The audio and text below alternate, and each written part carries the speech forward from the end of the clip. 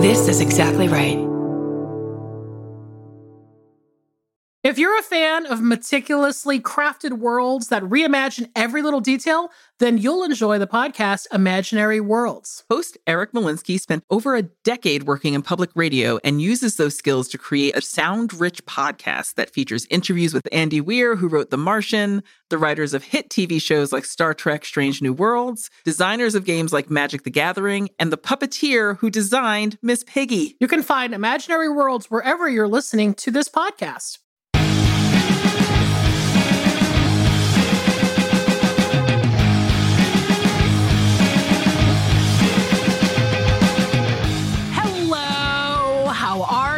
Welcome to another episode of I Saw What You Did. My name is Millie. I'm Danielle. And we are back. We are here. We are present. We're in tune with you for another week of films and chatter. How are you, Danielle?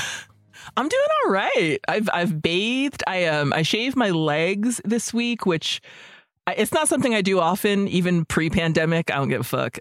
But what was weird about this time is that I guess it had been a while, because after I shaved my legs, I was sitting down and I crossed my legs and my legs like slipped off of each other. Yes. And I was like, oh, there's no friction. I took the friction off. So that's where I am. How are you doing? I'm good. It's so interesting that we come to these microphones every week, and I know more and more about deodorant, razor situations, dump situations. I mean, look, I gotta be me, and me is all disgusting fluids, apparently. That's like my life. It's disgusting bodily. The annals of history. This is the documentation of my bodily decay. I love it. I love that we have like a living document. And you're like, I also love how you're like, oh, I went and like frolicked with some wild horses. And I'm like, I took a bath. Like, this is where we are at this point in our lives. Listen, we all know social media is a farce. You see me with wild horses, but I'm also stewing in my own disgusting filth almost every day. So, well, this brings up a good point, though. That's something I actually wanted to talk to you about, is that there has been a shift. There's been a cultural shift that I'm hoping you can help walk with me through. Okay, yeah. This one especially. Like, when did we start calling sweatpants joggers? Huh. Because they are not joggers. One, they're not the kind of pants that you see most people jogging in, because they're a little heavy and hot. Okay. But my main point of contention with it is that I don't put on that style of pant if I'm going to move. Those are pure lounger. That is like true sweatpant. The name says it all. I'm going to sit in these and sweat. So speaking of like stewing in your own juices, why are we calling them joggers? Well, let me ask you this. Are joggers simply pants in the sweatpants style, but aren't made of the sweatpant material? Or are they actually calling sweatpants joggers? They are calling sweatpants joggers. Our own merch, we call sweatpants joggers. Huh. Yeah, that is true. We're part of the problem. Okay. Wow. That's weird. Now, I wonder if it's because, so I'm thinking, okay, traditional sweatpants. The sweatpants that we had when we were growing up for gym were made of sweatpant material. And they just had the only thing that I recognized about them was that they had like a drawstring waist. Yes. And maybe a light elastic at the ankle. Yes. Okay. I notice now they have sweatpants that have more of a tapered ankle. And I always thought that that's what they were calling joggers, right? That joggers were basically like a new pant that was like a retro style. It was like, oh, we're bringing back 80s sweatpants. We're making them even more obnoxious, and then we're just going to call them something different. But I actually think you're right. I actually think the entire term is now joggers and not just a spin-off of the sweatpant, if you know what I mean. It's been usurped by the rebranding. Who did that? Who's responsible for this? Well, let me ask you this. Is joggers, where does that come from? Is that a British thing? You know how like British people call sneakers trainers? Right. Is that where joggers came from? I watch a lot of British TV, and I've never heard a British character or even a British person say joggers. Because first of all, I think they have too much self-respect to wear them. But second of all, they're wearing black jeans. That's what they wear in England because they're cool. They're cigarette pants and black jeans. That's all they got. But I don't think it is. I don't know. But I'm very curious, and I'm always eager to blame things on men. So I want to know what man came up with this, because that is purely a decision that seemed to have made from a marketing point of view and not a realistic lived experience point of view. Because anyone who's worn sweatpants knows to call them joggers is offensive almost. Well, part of me is like, did somebody think that the term sweatpants was like too slothful or slovenly? Like people were like, ew, I don't like saying the word sweat because it means that we're human beings and we have bodily fluids. And I don't want to remind people that they're doing that almost all the time. Let's call them something much more chic, like joggers, denoting health, It's too aspirational. And it's like when Kentucky Fried Chicken changed their name to KFC. Like, we know it's still fried. We're still going to eat it, even though it's fried. You can't fool us around the up and down like that. You're not fooling us. It's an aspirational assignation that I refuse. My sweatpants are sweatpants. My sweat shorts are sweat shorts. Well, yeah, and that bothers me now because I want to know where did the term come from? From whom did it come? Mm-hmm. But also, why has there suddenly been a change in how we are addressing these pants? And why is it no longer sweatpant? Why is it jogger? Why are we going from one vision to a new vision? And they were fine as is. They didn't need aspiration. They existed in the state they were in for decades as a way of explaining what they were. They were a perfect garment as is. And now we've just gone and added this layer of rebranding to them that they didn't need. So what are you saying then? Are you saying that you refuse to call them joggers? Are you like looking for a solution to this issue? Because I'm calling it an issue. That's what this is. Yes and yes. I've never called them joggers, and I won't. And I also want to know, how can we culturally stop this train? And I think we're all going to need to do it together. Okay. But I'm also eager to find out, where did this issue start? Is there a company? Is it like when Juicy was a thing and people used to be like, grab my Juicy pants or whatever, which again was more suitable to the conversation than joggers. Yeah. Juicy also denotes what's going on in there when you're wearing these pants.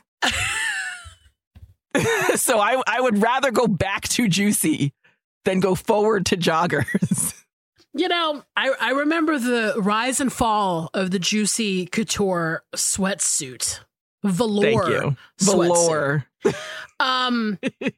It's very Fergalicious to me, which I was definitely in the Fergie camp. Don't get me wrong. I've quoted Fergie on this podcast Fergie more than anyone on this podcast. You've quoted Fergie more than like Peter Bogdanovich on this film podcast.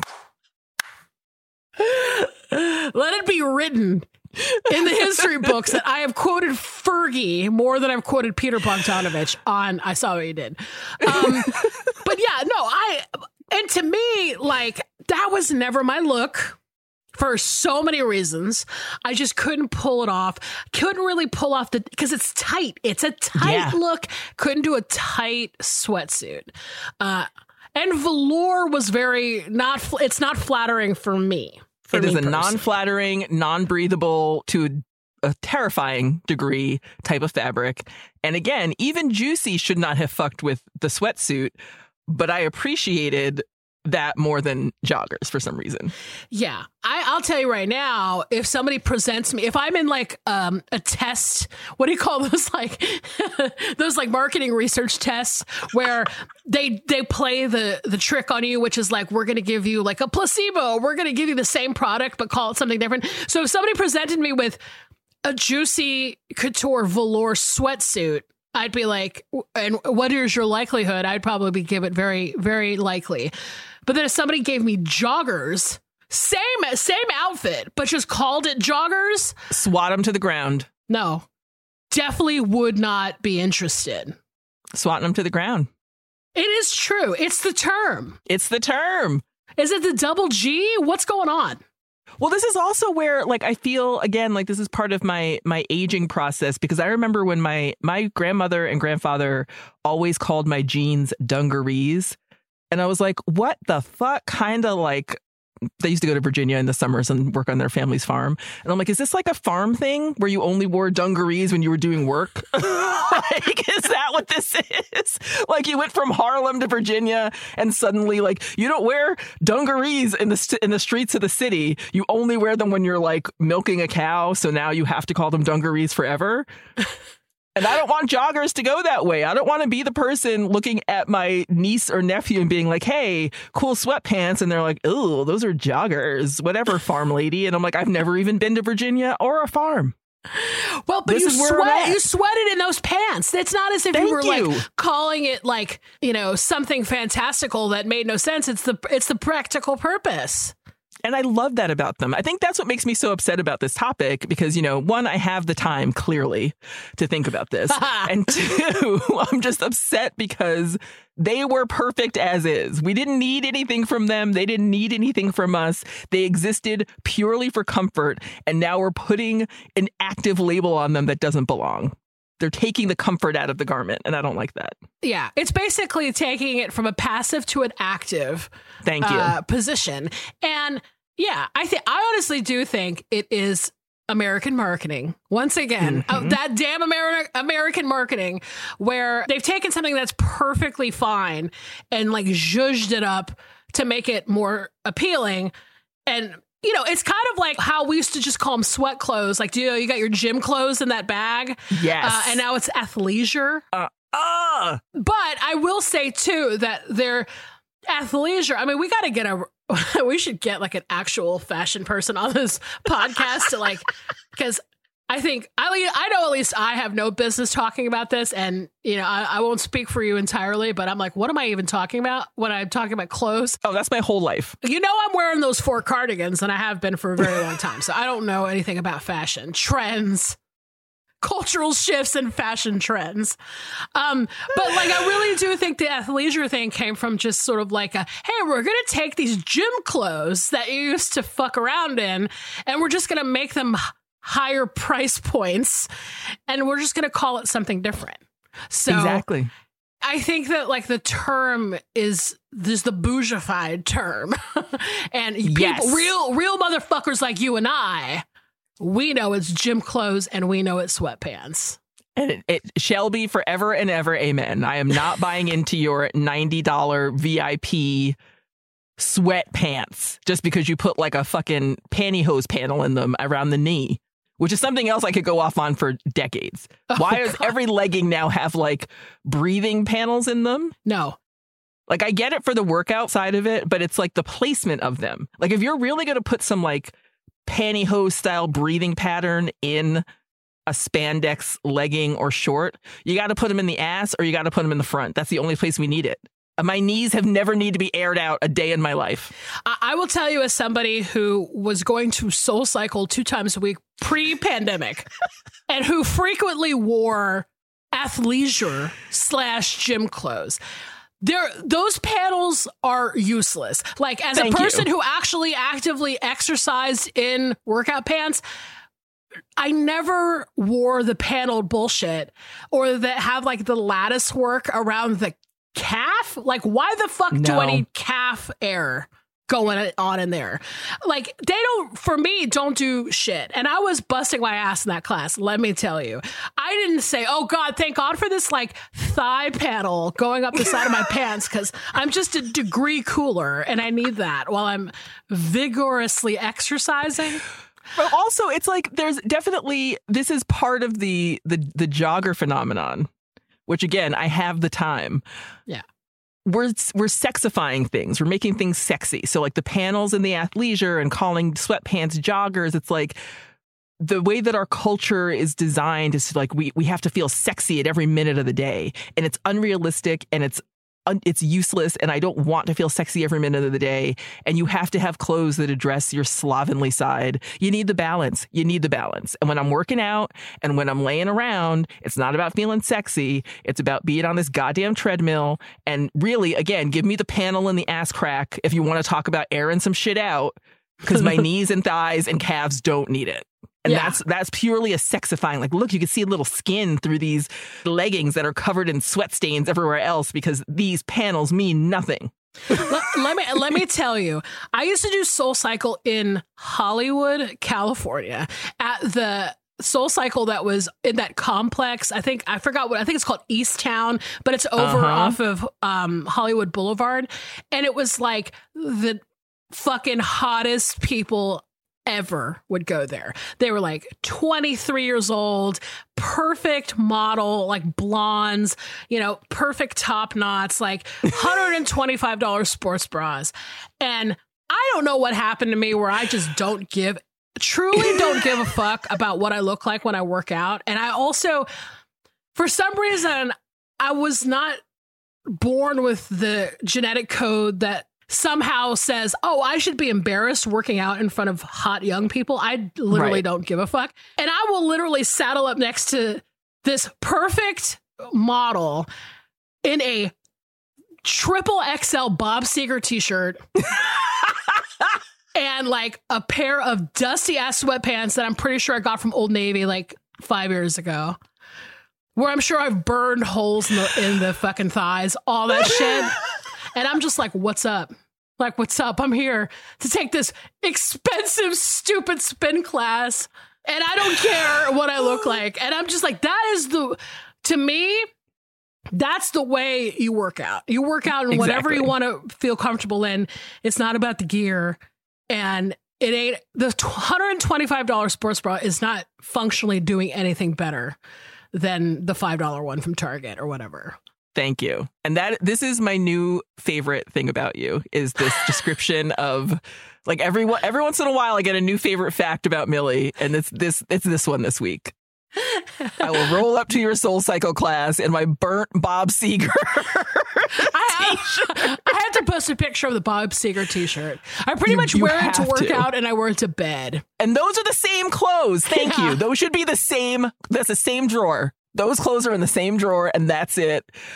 I will say the best workout experience of my life was when I used to live in Rhode Island, and I would go to the Y, and they have the Silver Sneakers Club. Oh, I love a silver sneaker. Yep. I love a silver sneaker. And I was in my like early 30s, but I just kind of made friends with all of them. So they would like let me work out with them. And it was the best. You want to talk about some people who don't give a fuck about what they're wearing to work out in? Yep. You give me someone who survived the Depression and has held on to every item of clothing they've ever purchased.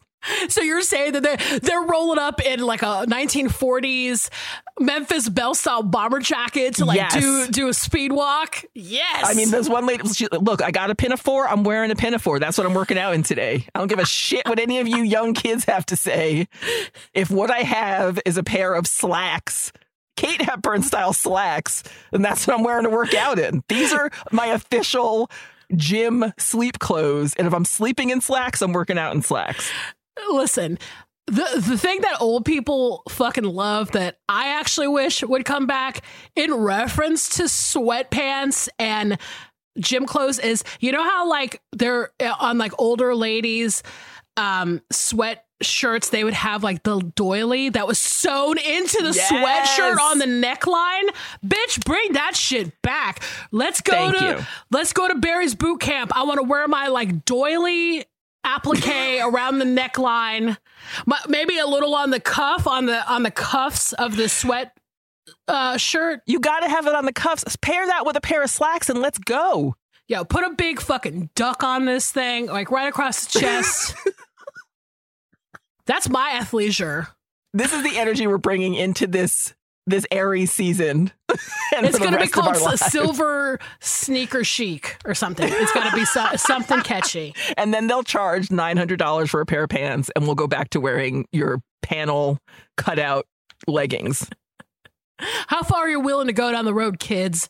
I know you try to roll up and you're like, double platform Fila sneakers, your ugly ass shoes. But you know what? You got to go harder than that. I mean, if you want to start co-opting the elderly fashion sense, you better bring it. Bring it all the way. I want to see a walker with tennis balls on the end. Then I'll know. Then I'll know how cool you are. Trends. Oh, gosh. I could talk about this forever, but I sincerely want to hear from people. Like, what is your feeling about joggers versus sweatpants? Because I do think it's a cultural moment that we need to discuss. Yeah. I mean, if you are at all educated about the taxonomy of sweat clothes and how the names came about, please drop us a line at isawwhatyoudidpod@gmail.com. We would literally love to hear from you more than life itself. Speaking of which, we've gotten some fantastic emails. Have we? We really have. We really have. And I'm going to read 2 of them to you. And they're very Millie specific. And I'm going to read. They're both fantastic on different levels. But I want to read this first one to you. And this is really purely just to get your reaction. So just pay attention, folks, to what's coming after I read this. Okay. First email. And I'm not going to read the subject because it will give away the email. Hi, ladies. It was truly wonderful to hear y'all break down how totally insane the concept of babysitting was. I hope it was. That doesn't still happen, does it? Strange children watching strange, slightly younger children. What the fuck were our parents thinking? It was especially weird and wonderful for me personally, since Millie was my babysitter. I remember being in total awe of Millie and her sister Stephanie's coolness. While I am sad I never got to watch Memphis Belle, I distinctly remember getting introduced to the kids in the hall and Whose Line Is It Anyway at the DeChirico home. My sense of humor was forever altered. To loop back to horniness, I recall arguing about which kid was the hottest. If memory serves, I believe Millie and I were both into Bruce. Love the show, and the bracket is hysterical. Lachlan.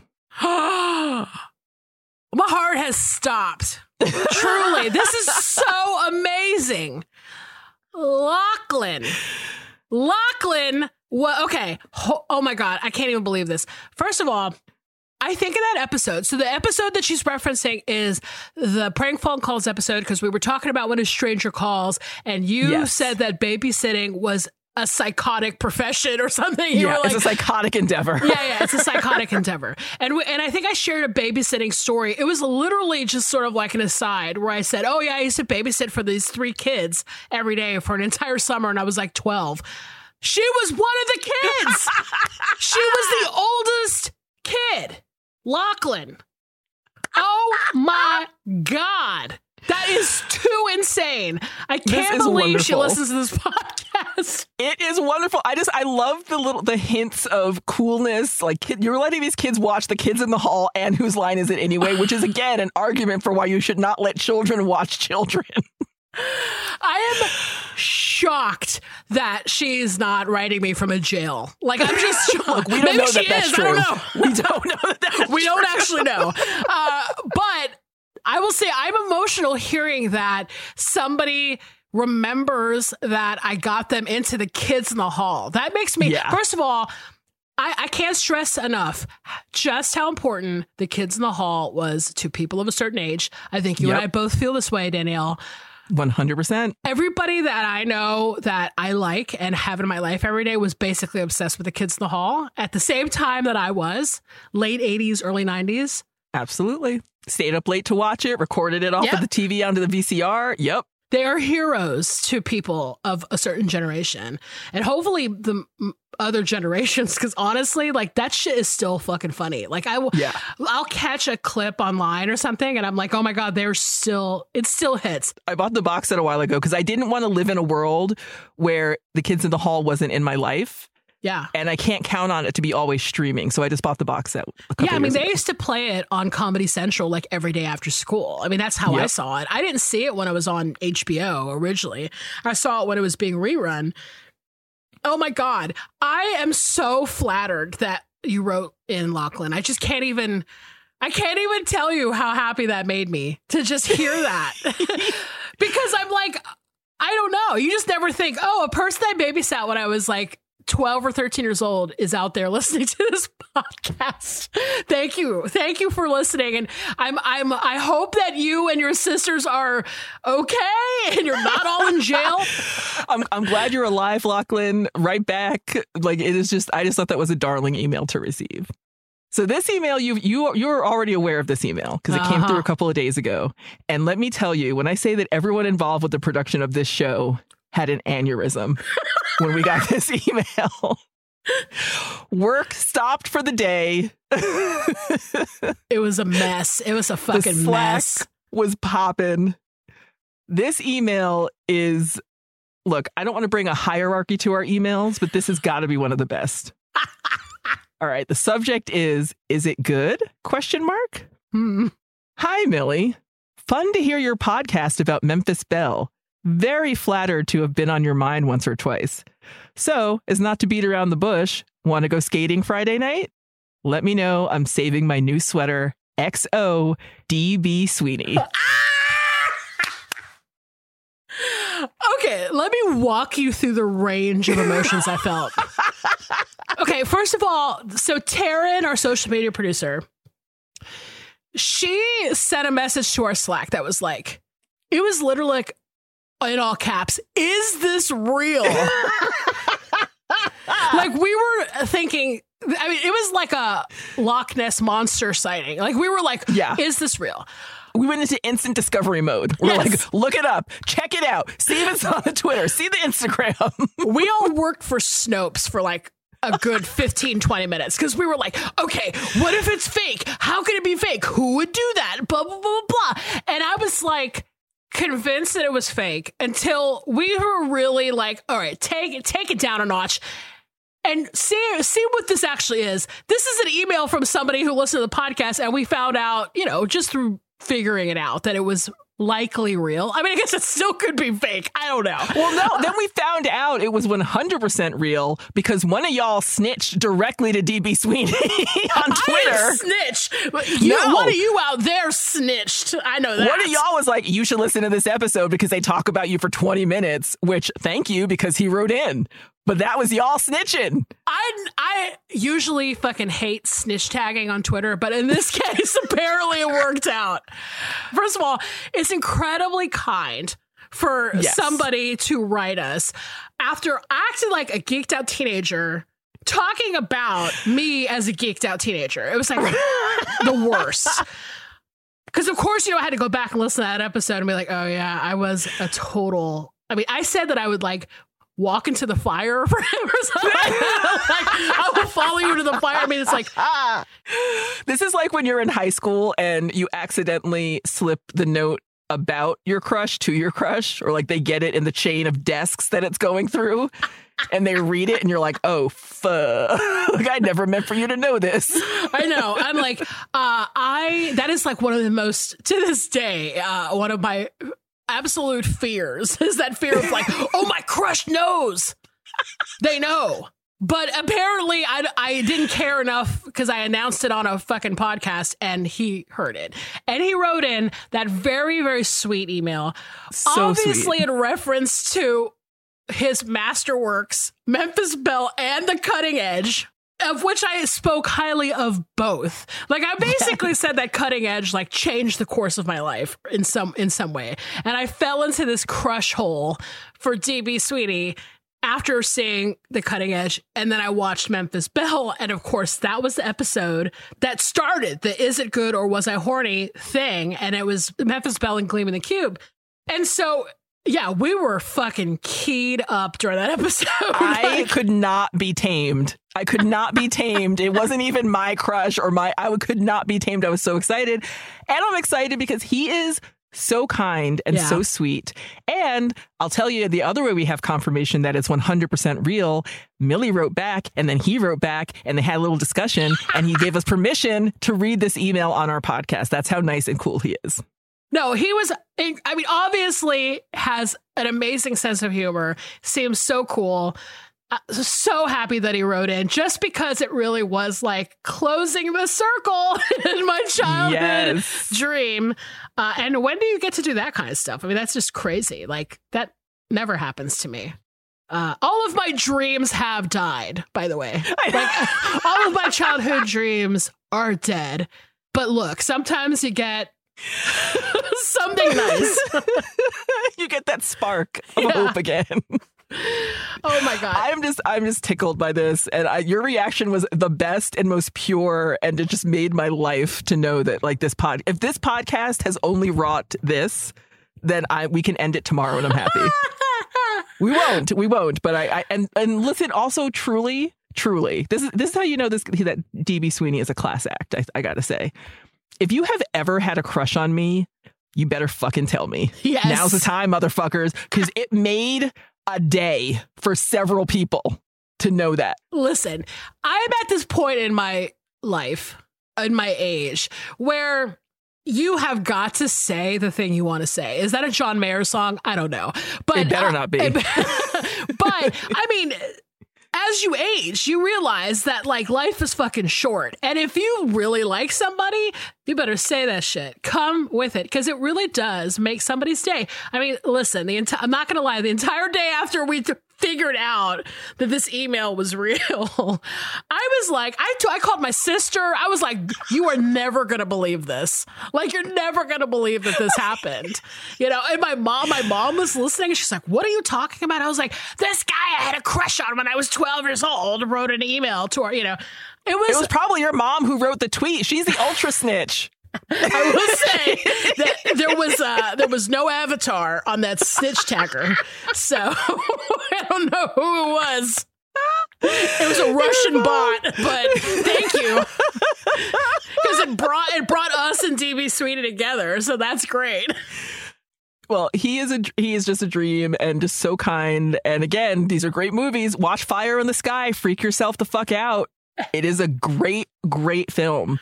And so is Memphis Belle, and so is Cutting Edge. And he's given us so much and continues to give in the form of this email, which I am 100% stitching. I'm going to embroider this on a pillow for you for Christmas. If you could put it on the back of some Juicy Couture sweatpants, I will wear those. Send me your Bob Seger t-shirt. Send me your Bob Seger t-shirt. I will stitch this on the back. And also, let me just tell you right now, Christian Slater, if you're out there and you want to write a podcast host, I saw what you did pod@gmail.com. We will receive that shit and love it. That's a different story, because I have markedly said that he was responsible for all of my bad dating decisions. So if he's going to write into this podcast, he better come prepared to discuss that fact. I will put him up to the task. Don't worry. All right, I'll let you do it. But I'm just saying, this is an open road here, folks. Like, if Christian Slater wants to come on and talk about your feelings when you were 12 and loved that masterpiece, strap the fuck in. Bring it. Because you know what my life was like when I was 12. Strap the fuck in. He will leave this podcast in tears, is all I have to say. And I'm open to it. Bring him on. I'm open to it. Honestly, if Christian Slater came on this podcast, I would be dead. You would have to do this podcast by yourself. We need it to close the Is It Good or Was I Horny chapter of this bracket in this month, now that we're in the wind down. Yeah. So yeah, and if his kids are listening, I don't know. That's always my first thought, is like, the actors that I had crushes on now have children who are like the age of podcast listeners. Yeah. Oh, I know. Yeah, I mean, I'm sure somebody's kid is out there being like, what? They're talking about my mom and dad. My dad's a dweeb. Just them. Well, thank you, DB, for writing in. Very sweet. We would love to have you on to chat about your fantastic career. Yeah, maybe we will. That door is open. The possibility is out there. But it warmed both my former and current self to know that you listened to that episode and you were really nice about my crush. So beautiful. What a mailbag.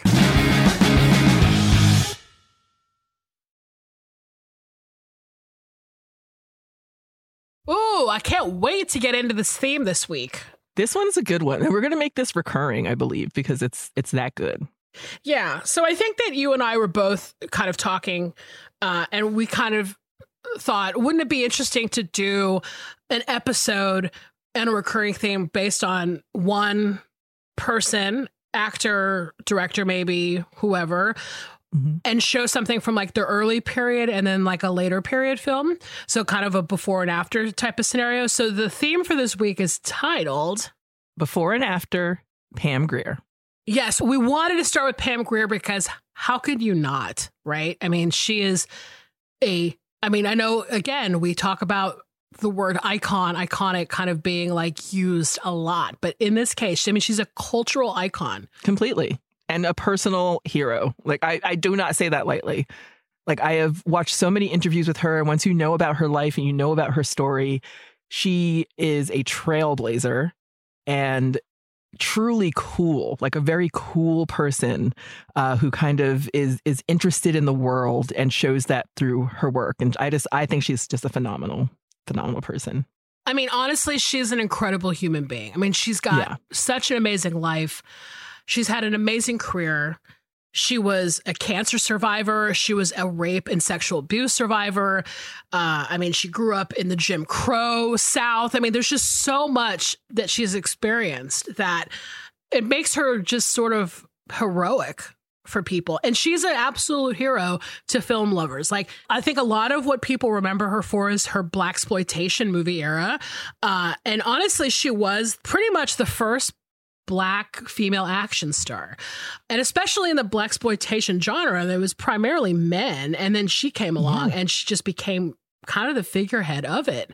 And she just had an iconic look and she's just been celebrated throughout history. But she's also been in so many other things. I mean, she was on television. She was in the L Word for many years. She's done theater. She's written. You know, she sang, she did her own song. She had a song in one of her movies, The Big Dollhouse, and she sang with Bobby Womack. I mean, she's kind of an incredible lady, really. She is just a Renaissance woman. I cannot say enough. She survived Richard Pryor in all intents and purposes. Yeah. No, I mean, honestly, it's, just in reading about her, she never was married, but she was with very famous men for many years. I mean, she almost married Kareem Abdul-Jabbar. She didn't marry him because he wanted her to convert to Islam and she didn't want to. She was with Freddie Prinze. I mean, she was with Don Cornelius from Soul Train. Wilt Chamberlain. But yeah. And there's this video that I hope we can post the link somewhere, maybe in the episode description. But if you have the time, it's about 25 minutes long, where the Film Society at Lincoln Center, it's on YouTube, they interviewed her because they did a 3-day showcase of her films. So in this interview in particular, they're talking about coffee. And she just talks about her life and, growing up with her grandparents and who her first feminist, like her feminist ideals, where they came from. And really her whole life is a true representation of her strength and of her intelligence. And it's just, she's remarkable. She's a remarkable person. But I would definitely watch that video if you get a chance. It's really cool to hear her talk about herself in her own words in that way. Yeah, we'll have to post a link to it on our social media. But, initially, when she first came to Hollywood, she was working at American International Pictures, which, like I said, I don't want to go into too much of a film history lesson. But if you don't know, AIP is what it's called. They were a film production company that were basically responsible for the double feature, the concept of the double feature of the drive-in movies from the 50s, 60s, and 70s. So they were the people that were basically creating now what we call B movies. And so when she came to Hollywood, she was working in the AIP offices as like the switchboard operator. And I think it was Jack Hill, who was the director of the movie that you're talking about today. He kind of found her and put her in films, and she starred in a lot of AIP movies, a lot of women in prison films, as they're called. A lot of them were filmed in the Philippines, which is interesting because I think Pam she's got mixed ancestry. So she's Black, Hispanic, Filipino, Chinese, and I think that she's Cheyenne. She's in the Philippines filming these quote unquote B movies for AIP. She kind of gets her career started in that way. And then she starts making the action films. And that's what she's known for. She's known for being Foxy Brown and being Coffee. And, imagine coming from that place and then having a career that's as long as that she's had. A lot of those people, I think in general in Hollywood, you're really lucky if you work after your 20s, right? Right. And the fact that she was able to continue and do things and, you know, eventually was in the movie that I'm going to talk about, which is kind of her, you know, it was kind of like her resurgence in a lot of ways in the 90s, is amazing. And as a testament to her talent, you know? Absolutely. And that's something that I love about our theme today that we did inadvertently, is we're talking about the before and after of Pam Grier in terms of these films and in terms of these, you know, two movies. But we're also looking at the before and after of an actor who kind of created a genre and then in the resurgence of her career got to then act in a role that played out everything that has come since in the genre that she helped define. So that is like blows my mind when I think about that. Yeah. I mean, it's so amazing. And she did it so well. I mean, it didn't all feel like she was sort of a parody of what she, you know, it's not as if you're watching somebody, you know, put the old uniform back on and just do the thing. I mean, she was compelling in her own way, independent of her history. And it's just a testament again to her amazing skill, and we love her so much. And I'm just so happy we're doing this theme. Who's going first this week? Is that you? You're going first. Me? Yeah. You know, it's interesting to do her later movie first because I know, but there's so many references to your movie that it'll be fun to look at this way, not in non-chronological order. I agree. So my movie for this week, for the theme of before and after Pam Grier, is a movie from 1997. It's called Jackie Brown, and it was directed by Quentin Tarantino. You never got into the whole CD revolution? Oh, I got a few, but I can't afford to start all over again. I mean, I've invested too much time and money in my albums. Yeah, but you can't get new stuff on records. I don't get new stuff that often. All right. Let's get into it. I don't even know where to start. I know. I love this movie too much, baby. Too much. And this is a good point, a good moment to say, and I'm sure you're going to bring it up, but like that Quentin Tarantino was obsessed with Jack Hill, who directed and wrote Coffee, which is a movie I'll talk about after this. And so this is a real... It's not only its own unique, living, breathing film, but it's heavily influenced by the Pam Grier genre. So that's very cool. Yeah. Oh my God. I mean, we could talk about Tarantino for hours upon end. And there are episodes, literally episodes, where people are talking about him all the time. So we don't have to. Yeah, we don't have to. In fact, if you listen to my friends that do the Pure Cinema podcast, they are Brian and Elric, who do it for the New Beverly, which is the movie theater that Quentin Tarantino owns. He actually comes on their podcast all the time. So if you want to do a deep dive into his influences, he'll give them to you on that podcast. And those guys are awesome. So I wanted to tell you about that. But let me just tell you something, though. When this movie came out in 1997, I was graduating from high school. And I mentioned this in one of the early bonus episodes we've done. But I was obsessed with Reservoir Dogs in high school, much like a lot of people, I think. And at the time... I mean, come on. I was 18 years old. I had very specific opinions on Quentin Tarantino.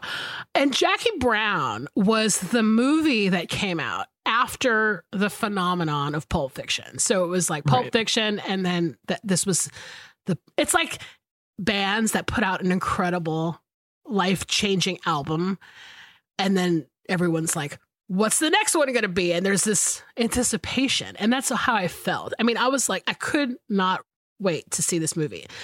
And I think it came out on Christmas Day that year. Mm-hmm. I couldn't wait to see it, and then watched it and came out saying, wow, this movie is not Pulp Fiction or Reservoir Dogs, and kind of left it at that. And I didn't watch it for a long time, but honestly, thank God. Thank God I watched it again.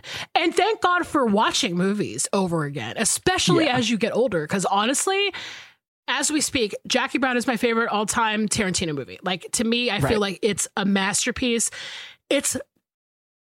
I'm not slighting him in any way, but I'm saying it's the only movie of his that I can truly watch over and over and over again. Like, every time I watch it, I just wanted to continue. I want to live in the world. And honestly, it wasn't until Once Upon a Time in Hollywood came out that I felt that even slightly again. Right. And I will say, it's weird. I think that Once Upon a Time in Hollywood and Jackie Brown share some characteristics. I think they both kind of have this almost kind of melancholic vibe, and they're both kind of about aging and about getting older, and that to me is appealing as somebody who is aging and getting older.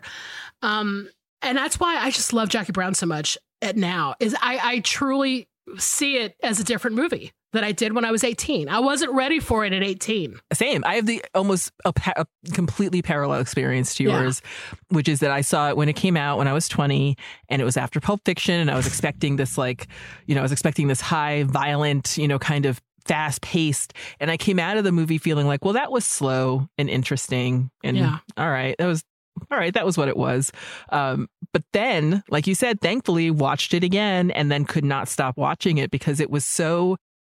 There are so many moments of that movie that stuck with me, even from that first viewing. Yeah. And since people have given us the green light to give spoilers, that last scene of her in the car mouthing along to Across 110th Street is visually and emotionally stunning. Yeah. And I think about that just all the time, just that scene all the time. And so when I came back to the movie later in life, I was able to not only identify with some of the characters more, but also to just really envelop myself in and just love this character of Jackie Brown and understanding her motivations more and understanding her, her life more. And it was just absolutely wonderful to be able to dig back into a film like that. Oh, totally.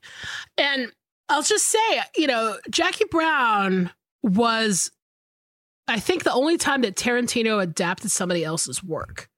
Right. And, I don't know if that has any correlation to the amount to which I love it, but it basically comes from an Elmore Leonard novel called Rum Punch. And essentially everything's the same, except Tarantino changed a few things. He changed the setting from Florida to LA. He changed Jackie's last name. And then he changed her from a white woman to a black woman, basically. And a lot of that was because of Pam Grier, because he loved Pam Grier so much. He was such a fan of hers. Tarantino is obviously like a really big cult movie person. He was an ex-video store employee. I think we know the type. I was one too.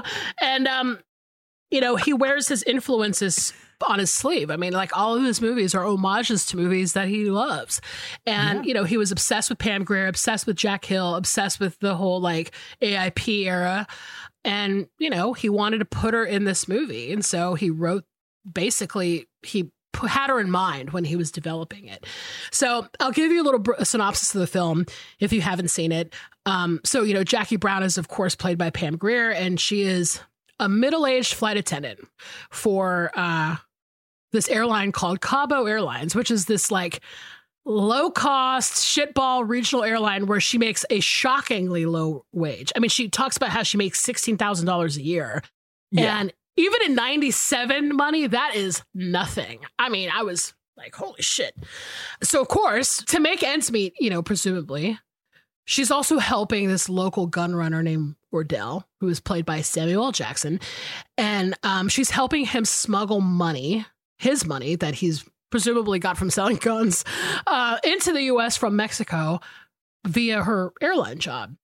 And at the beginning of the movie, it's that whole thing where it kind of looks like The Graduate, where she's going through LAX on those like, you've obviously gone to LAX where it's got those colored walkways, panel tiles. Yeah, it's the total Dustin Hoffman in the Graduate thing. But she shows up after her flight and she gets almost immediately busted at the airport by these like two cocky, arrogant, like one's an ATF guy, one's a LAPD detective, played by Michael Keaton and Michael Bowen. And, obviously they are busting her because they know that she's connected to Ordell, and, they want to catch Ordell. right? So basically, she's arrested at the airport and goes to jail. And Ordell sends a bail bondsman named Max Cherry, who is played by my love, your love, everyone's love, Robert Forster. Who looks like, I have to say, he could be, I don't know if you've ever watched Friday Night Lights, but he could be Kyle Chandler, his dad, like the coach. 100%. It's like, imagine old Kyle Chandler with like old man pants and an old man blazer, and that's Robert Forster as Max Cherry. I cannot stand how much I love him in this movie. He's so good. Oh my God. So adorable. But basically, Max picks her up from jail. He brings her back to her apartment, and you can just tell they kind of have a connection. He is not judging her, by the way. He's basically like, I'm here to pick you up. You have what you need. Like, let me know if you need any help. You can tell he's kind of a kind guy. And, he ends up coming back the next day because, as it turns out, Jackie accidentally borrowed his gun to protect herself from Ordell because, as you know how crime movies are, like, you get arrested at the airport and the person that you're in connection with suddenly wants to know what you said to the cops. Yep. So Max shows back up and they have coffee and they bond over records. Mm-hmm. And they discuss her very grim situation, which is that the detectives want her to give up Ordell in exchange for a deal. But obviously we know what will happen if she does that. And also Jackie is tired. She's tired. She's in her 40s. She's already been to jail once. Yeah. For a guy, by the way. She mentions that she's like, I went to jail because of a husband. And she doesn't want to go back to jail. And she can't get a better job than the one she has because she's been to jail. And she's just in this really rough spot. And I think Robert Forster's character feels that from her. He understands what it's like to be kind of like in his position. Yeah. So basically, Jackie attempts like the ultimate Hail Mary, which is that she comes up with this scheme where she's going to cross both Ordell and the detectives. She's going to do like a fake money delivery thing where essentially they're all going to like cross paths and butt heads. And then she's just going to sneaky squirrel off with the money. And she's going to start a new life. But she needs Max to help her because he's kind of in this position where he's a neutral party and he can help her out. And he agrees because he has a little crush on Jackie Brown. He's in love. It's love, baby. He plays her favorite Delphonics song every time he gets into his car. He goes and buys the cassette tape. He went and bought the cassette tape at Sam Goody. I mean, could you just die? My heart is blown into bits when I see him at Sam Goody buying the tape of the Delphonics. Did not blow your mind this time. But he wants her to win. And I think it's because they're both feeling the middle age, right? Yeah. Because this movie, Jackie Brown, I mean, it's a love story between two middle-aged people, which is lovely and heartwarming, and we love to see it. Literally, we love to see it. But these are also people who have been tangentially and directly related to the criminal world, probably their entire lives. And honestly, like, they're both like, how long can we keep this up? Right? Yeah. I mean, it's this movie is entirely about old people. I mean, it's about getting older and not being able to or wanting to do the stuff that you've been doing. And it's like, it's fucking Robert De Niro who can't handle smoking weed out of bongs with, young, beautiful Bridget Fonda. He's coughing and he's just like, yo, I can't handle this weed anymore. It's Robert Forster talking about how he can't sit in apartments waiting on people with a stun gun that smell like cat pee. And, it's just like, it's about older people who just can't do this shit anymore, And that's real. That's a real concept. And that's something I did not get the first time I watched the film, but I 100% got the next time I watched the film. This is the kind of middle-aged love story that I adore because it doesn't end. The idea of happiness is not ending up together. Yep. The idea of happiness is very much taking that exhaustion with your own life and turning it into something else, either with someone or not. But that is the goal. The goal is not, I want the true love bubble. It is, I want to change my situation. Well, and that true love is also literally just wanting another person to be happy and knowing that it's probably not with you and it's just for them and their own terms. Right. You know? I'm glad that you brought up the heist element of it, because strangely, that's usually the only kind of movie that I don't love. Like, I cannot tell you how many times I have fallen asleep trying to watch Tinker Tailor Soldier Spy, because I cannot keep up with heist movies most of the time. I don't know what's going on in my brain.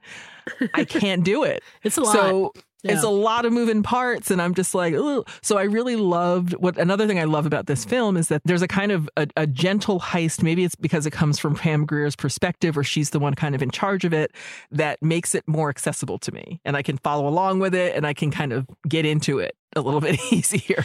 Yeah, I honestly think that if it wasn't for the people who are in the movie, and let's get serious, when it comes down to it, the people who are in this movie that make it compelling for me are Samuel L. Jackson, Pam Grier, and Robert Forster. Completely. If they weren't as good of actors as they are, I could see where I would probably like nod off with like all of the like heist details. Heist details are a lot. And it can get really convoluted. Like there's some like parts of this movie where I'm like, okay, now wait, what's the plan? Who's in on it? Who's not? And that can be exhausting just mentally, but they're great. Like I know that everybody loves Samuel L. Jackson, and I know that he's an incredible force in every single movie that he's in, especially in Tarantino movies. But like, he's so good in this movie. Like that to me was like the part that really stood out for me when I watched it literally the other night when we were preparing for this episode, which I was like, he is so great and so easy breezy when it comes to acting. Like that is just, he's got a skill. Like my favorite part of that movie, of him in this movie, is when he shows up at that woman's house and I don't know if she's a drug addict, and he's like, damn girl, how you live like this? Like what? Like this. This some repugnant shit. Like when he says repugnant shit, I laugh so hard. It's so funny. It's just a 2-second scene, but I crack up every time. Because he stops himself in the middle of like an intense situation to be like, this is some repugnant shit. Like how could, and her house is just like, she's nodding out on the couch and her house is just in disarray. But you also get the feeling that he's kind of talking about the interior design of it. Yes. Yes. Because let's get serious. Samuel L. Jackson brought back the Kangol. I swear to God, this movie brought back the Kangol hat. Do you remember when we were like, there was I swear to God, everybody went and got a Kangol after this movie. I swear. Oh my God. And he was carried around that like European man purse thing. Like my grandpa used to carry a purse like that. Like what do you call it? Is it like an attaché? It's like a... Yes. Like a purse for a man that has like the little loop on the end. I love that look. It reminds me of my grandpa. Good.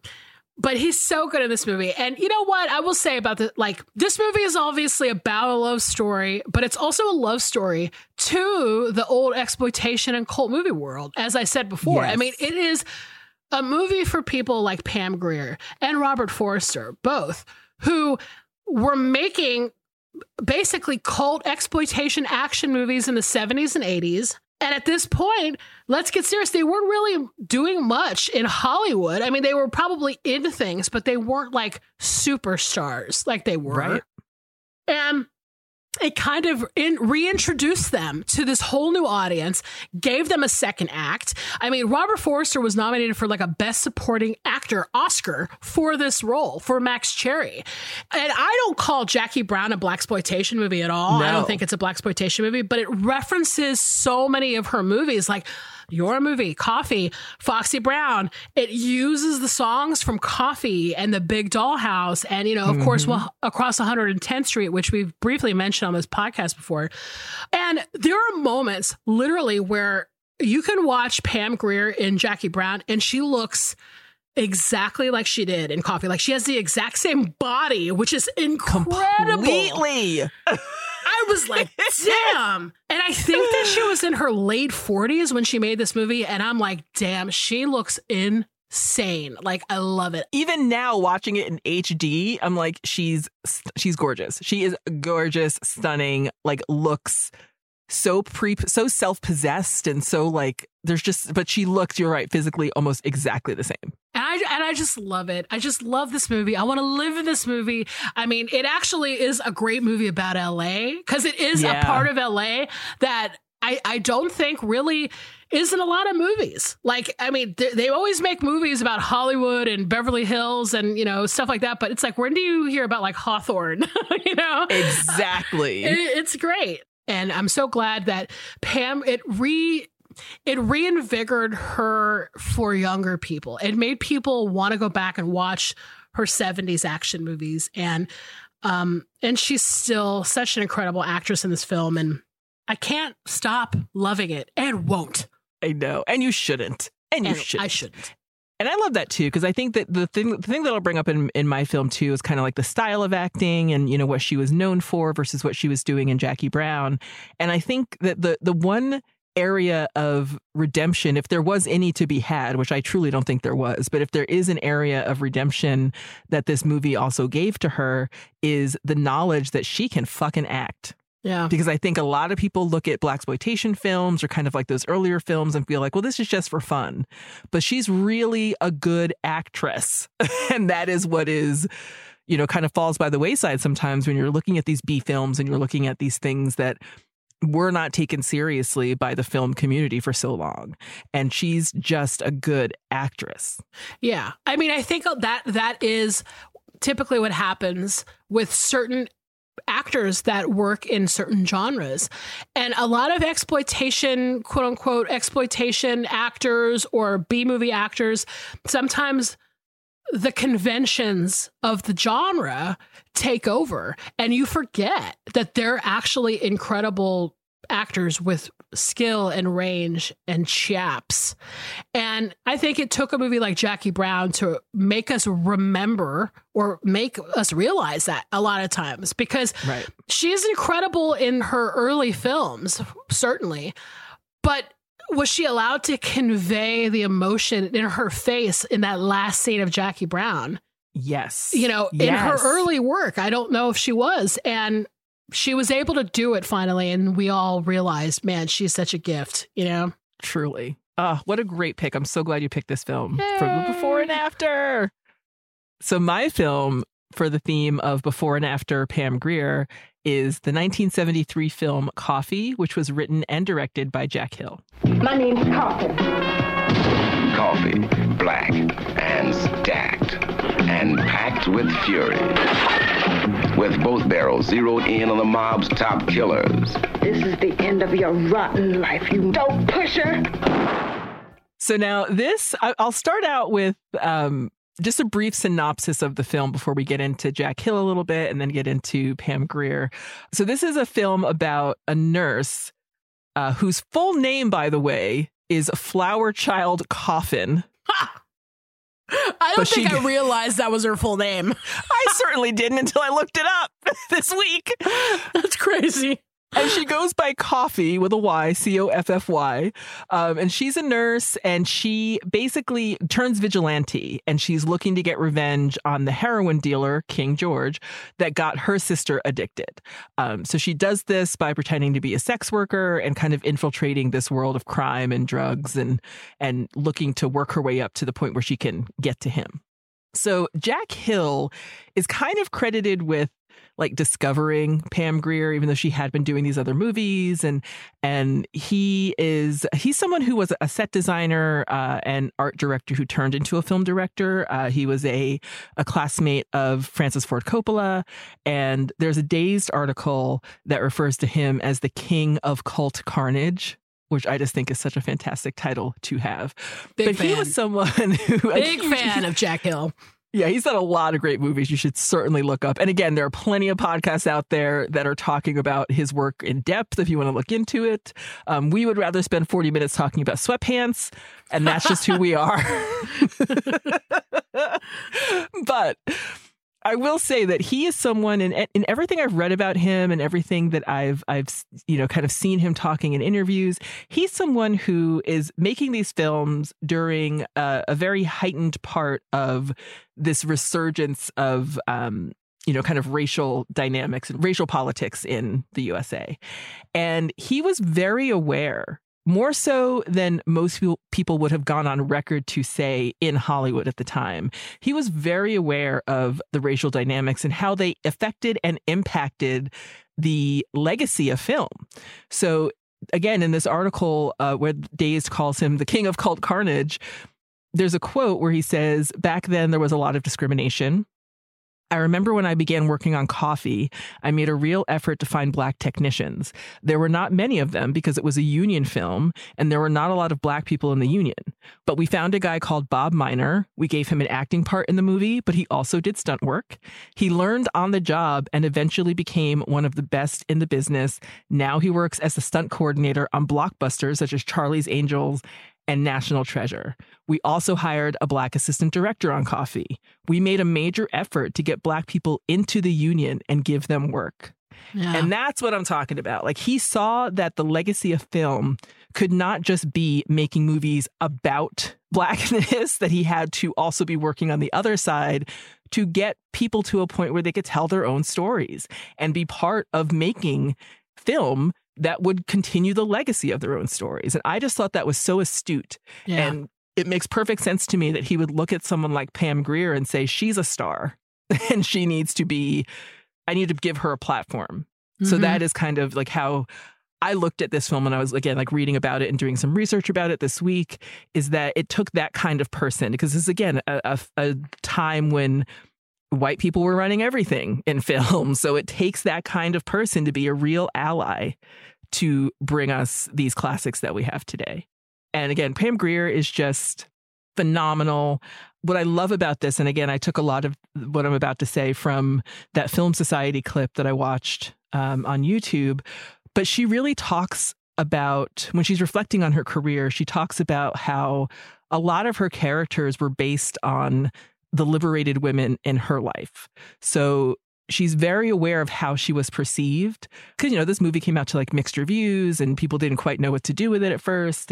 But she's aware of that. And she also relates her pivot into this genre of ass-kicking women, essentially. She relates that to her own experiences with, the growth that she needed to do as a part of her feminist ideals, and an extension of a desire to protect herself, on the heels of being raped and being sexually assaulted.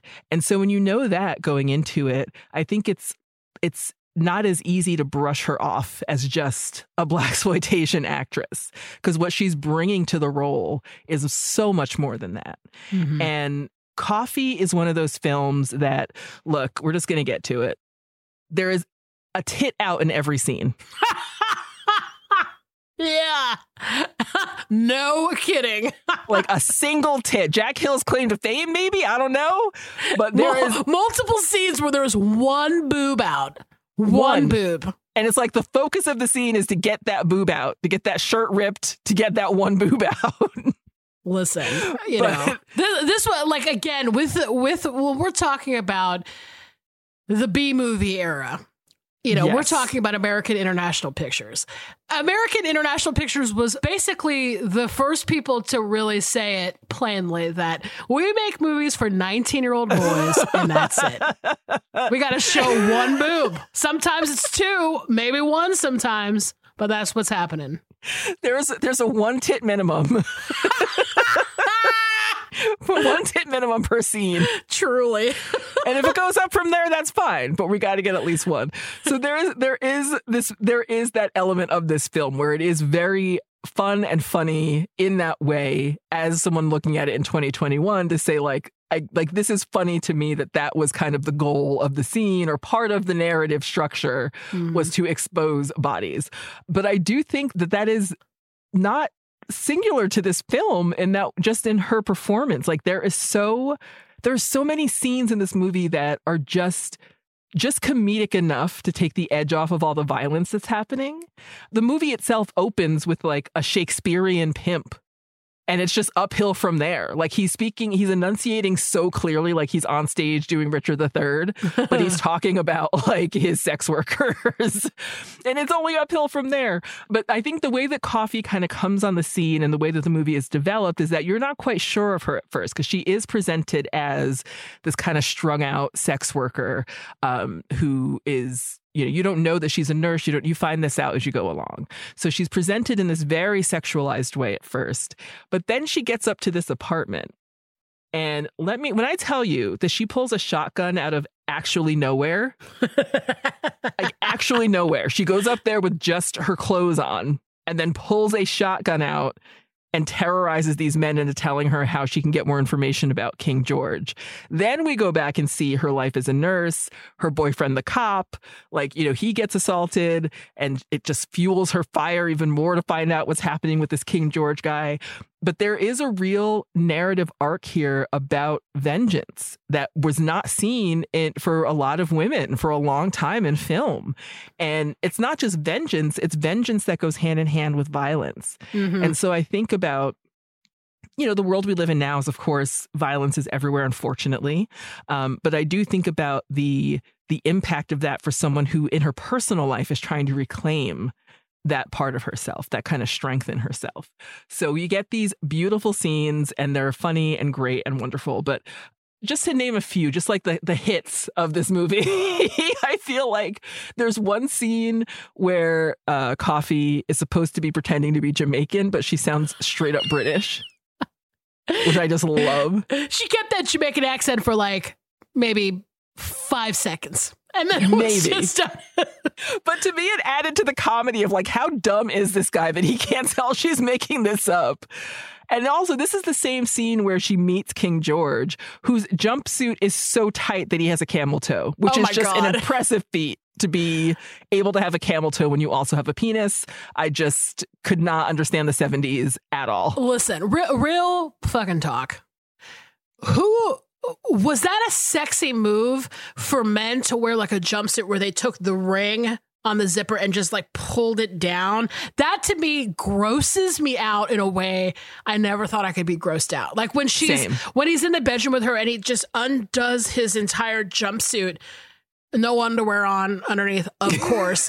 But I'm just that to me is not enticing or sexy in any way, shape, or form. That is gross. It's taking off your damn Evel Knievel jumpsuit, which is probably musty as hell. Why is this a sexy outfit for a man in the 1970s? I don't understand. If I can see the veins on your scrotum through cloth, you need to take it down a fucking notch. Was that velour? Was that a velour jumpsuit he wore?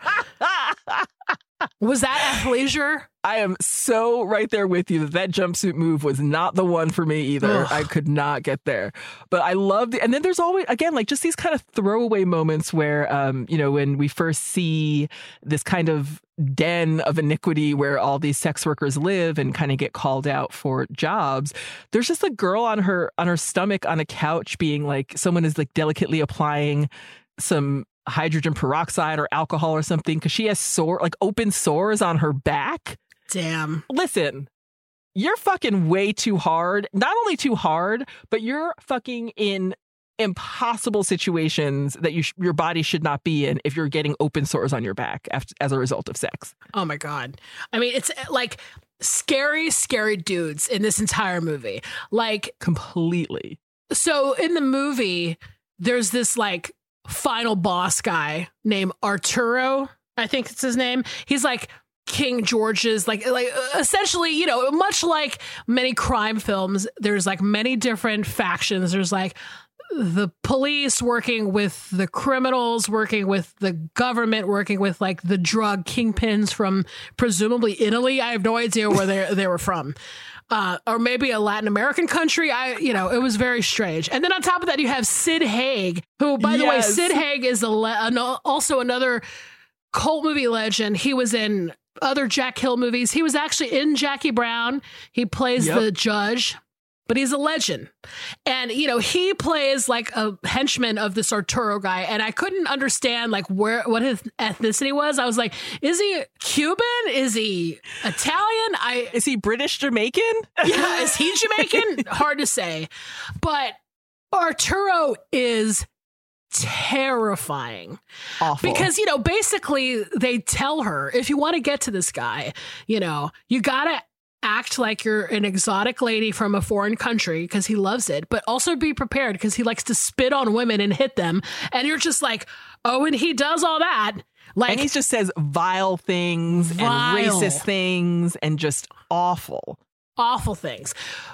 Where, of course, when she finally kicks his fucking ass, it is awesome. Yes. Right? You're like, yes, get that guy for the shit that he just pulled in this movie. And the way she gets to him is awesome because she has there's this move where you see her putting razor blades in her afro. Yes. And you're like, why is she doing that? Is that just in case for later she needs some protection? No. It's because she knows she's going to have to fight all of the sex workers in his camp, essentially, to show off her exoticism.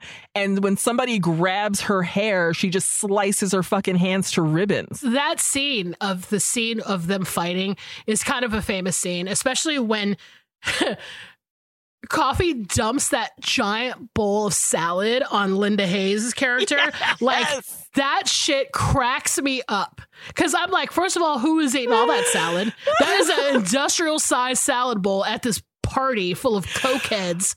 Already dressed. No one's eating. But why is anyone eating a salad? And then I just love that she was able to just take the entire thing and just dump it on some woman. Oh, God. Cracks me up. It's in a bowl the size of like a car tire. It's so good.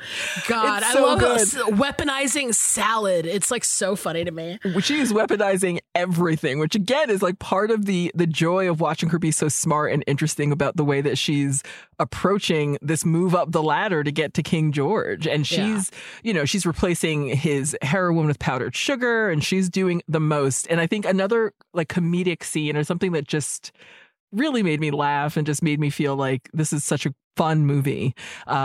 There's a scene where she's preparing for kind of like her last fight, and she takes a gun and she puts it in a stuffed animal that's a lion. Then she takes the lion and puts it in a pillow, you think, but it's actually like a crochet purse that's as big as a pillow.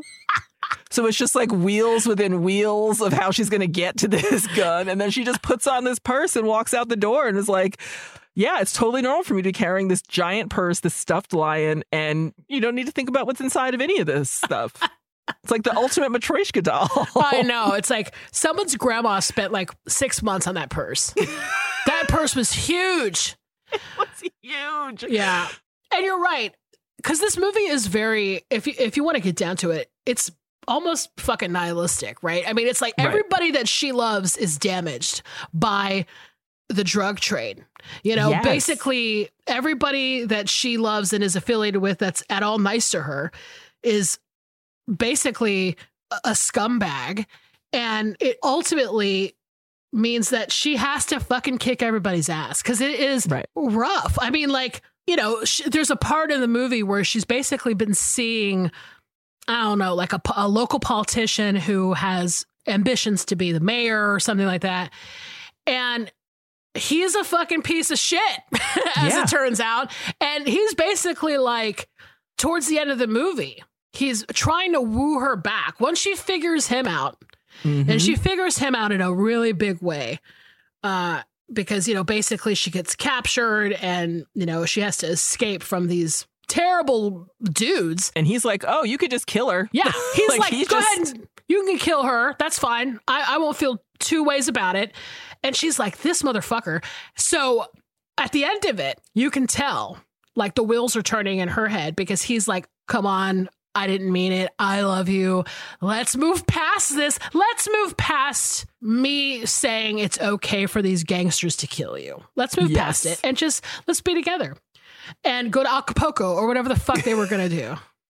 And she's not having it. And, ultimately he turns out even worse than we thought. And it's just like, there's like, speaking of dolls, I mean, it's just layers upon layers of badness within these characters. And she is essentially the only good person of this movie, like at the end of it. And even though it's not the focus of the film per se, it's the kind of the thing that pushes the narrative, but it's not the focus of the narrative.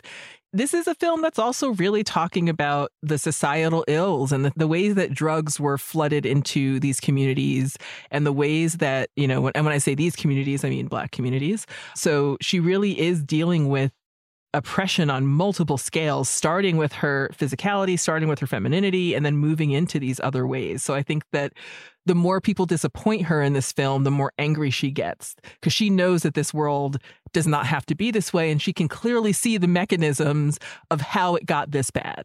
So she's taking the law into her own hands in that way, because she just can see it. She can see how it affects so negatively everyone in her orbit. Yeah. And honestly, like, as much as we love her, like, physical capabilities with, you know, her being able to, like, be in an action film, right? I mean, you can already tell, like, at this time, this is early in her career, but you can tell, like, she's got the skill to act. Absolutely. And there are moments where she's, like, really emotional in this film, and she's conveying that very well. And I think it also, again, like we said before, for my movie, like, it would be very easy to be like, she's a hot lady with an afro and a gun, and she's just shooting men. That would be so easy for us to just say that as being the, like, center of her badassness, which it's a component, not gonna lie, love it. But it's also that she's a great actress, and she's able to take it. To me, I don't think that this is as schlocky as I think people would think, you know? No. It's rough. It's a rough film. There are moments where it is super fun to watch, but at the core of it, it does speak to a lot of, like, deep issues that are happening, not just with drugs, but also just with, like, Black people in the 1970s and women in the 1970s, and sort of their roles and, like, who they were supposed to be to men. And I think she's so talented, and you can see it from a very early point, which I think is why we did this theme ultimately, is to be able to see it on both sides, you know? And to see it bloom over time. Like, she had it from the beginning, and it's bloomed over time. And I just really love her. I think she is a very unique presence in the world of acting, and just so inherently herself, but able to inhabit these wonderful roles. And I also, the last thing I want to say about Coffee, if you've never seen it, go, and even if you have seen it and if you haven't seen it in a while, there is a scene in this film which has one of the best entrances of all time by a character named Harriet. Just go and wait for Harriet to show up. And I'm not even going to ruin it for you. Harriet shows up, and I lose my mind every time I watch this movie. I'm not going to lie. I wish that Harriet had her own cinematic universe. I was waiting for it. Never happened. But I'm like, where is Harriet in her outlaw biker film? I need to know this. I need to know where this character goes. You know what I mean? Oh, 100%. But it is so fun. And Pam Grier is the goddamn best. And for all you people who are snitch tagging out there, do your thing. Listen, normally don't pester people on the internet. Yeah. Just don't pester anyone. Be cool, but, guys. You know, like, we love Pam Grier. If people say that to her, I guess we'll just have to sit by and let that happen. But don't pester and be annoying. You know what I mean? Be cool. Just say hi to Pam Grier, say hi to Ellen Cleghorn, and move it on. We're looking for a third and fourth co-hosts for this podcast. Please mention. Well, I've had so much fun with this. I can't wait to do this again with this theme, but I'm just enamored of her career, and I just think that this was the best way to kick this theme off. Yes. And honestly, if you have any feedback, if you have ideas, if you have things you just want to say about Pam Grier or say to us, email us at isawwhathdidpod@gmail.com. If Millie was your babysitter at any point. I'm actually scared of that road a little. No, and you can also reach out to us on our social media. We are at ISawPod on both Twitter and Instagram. What do we got coming up next week? Your films for next week, if you choose to accept them, and you better, because it's happening whether you do or not, are The Burbs from 1989 and Rear Window from 1954. And as always, we implore you, try to guess the theme. Just try. We dare ya. We'll see you next week. Thanks again for listening. Thanks. Bye, everyone. Bye.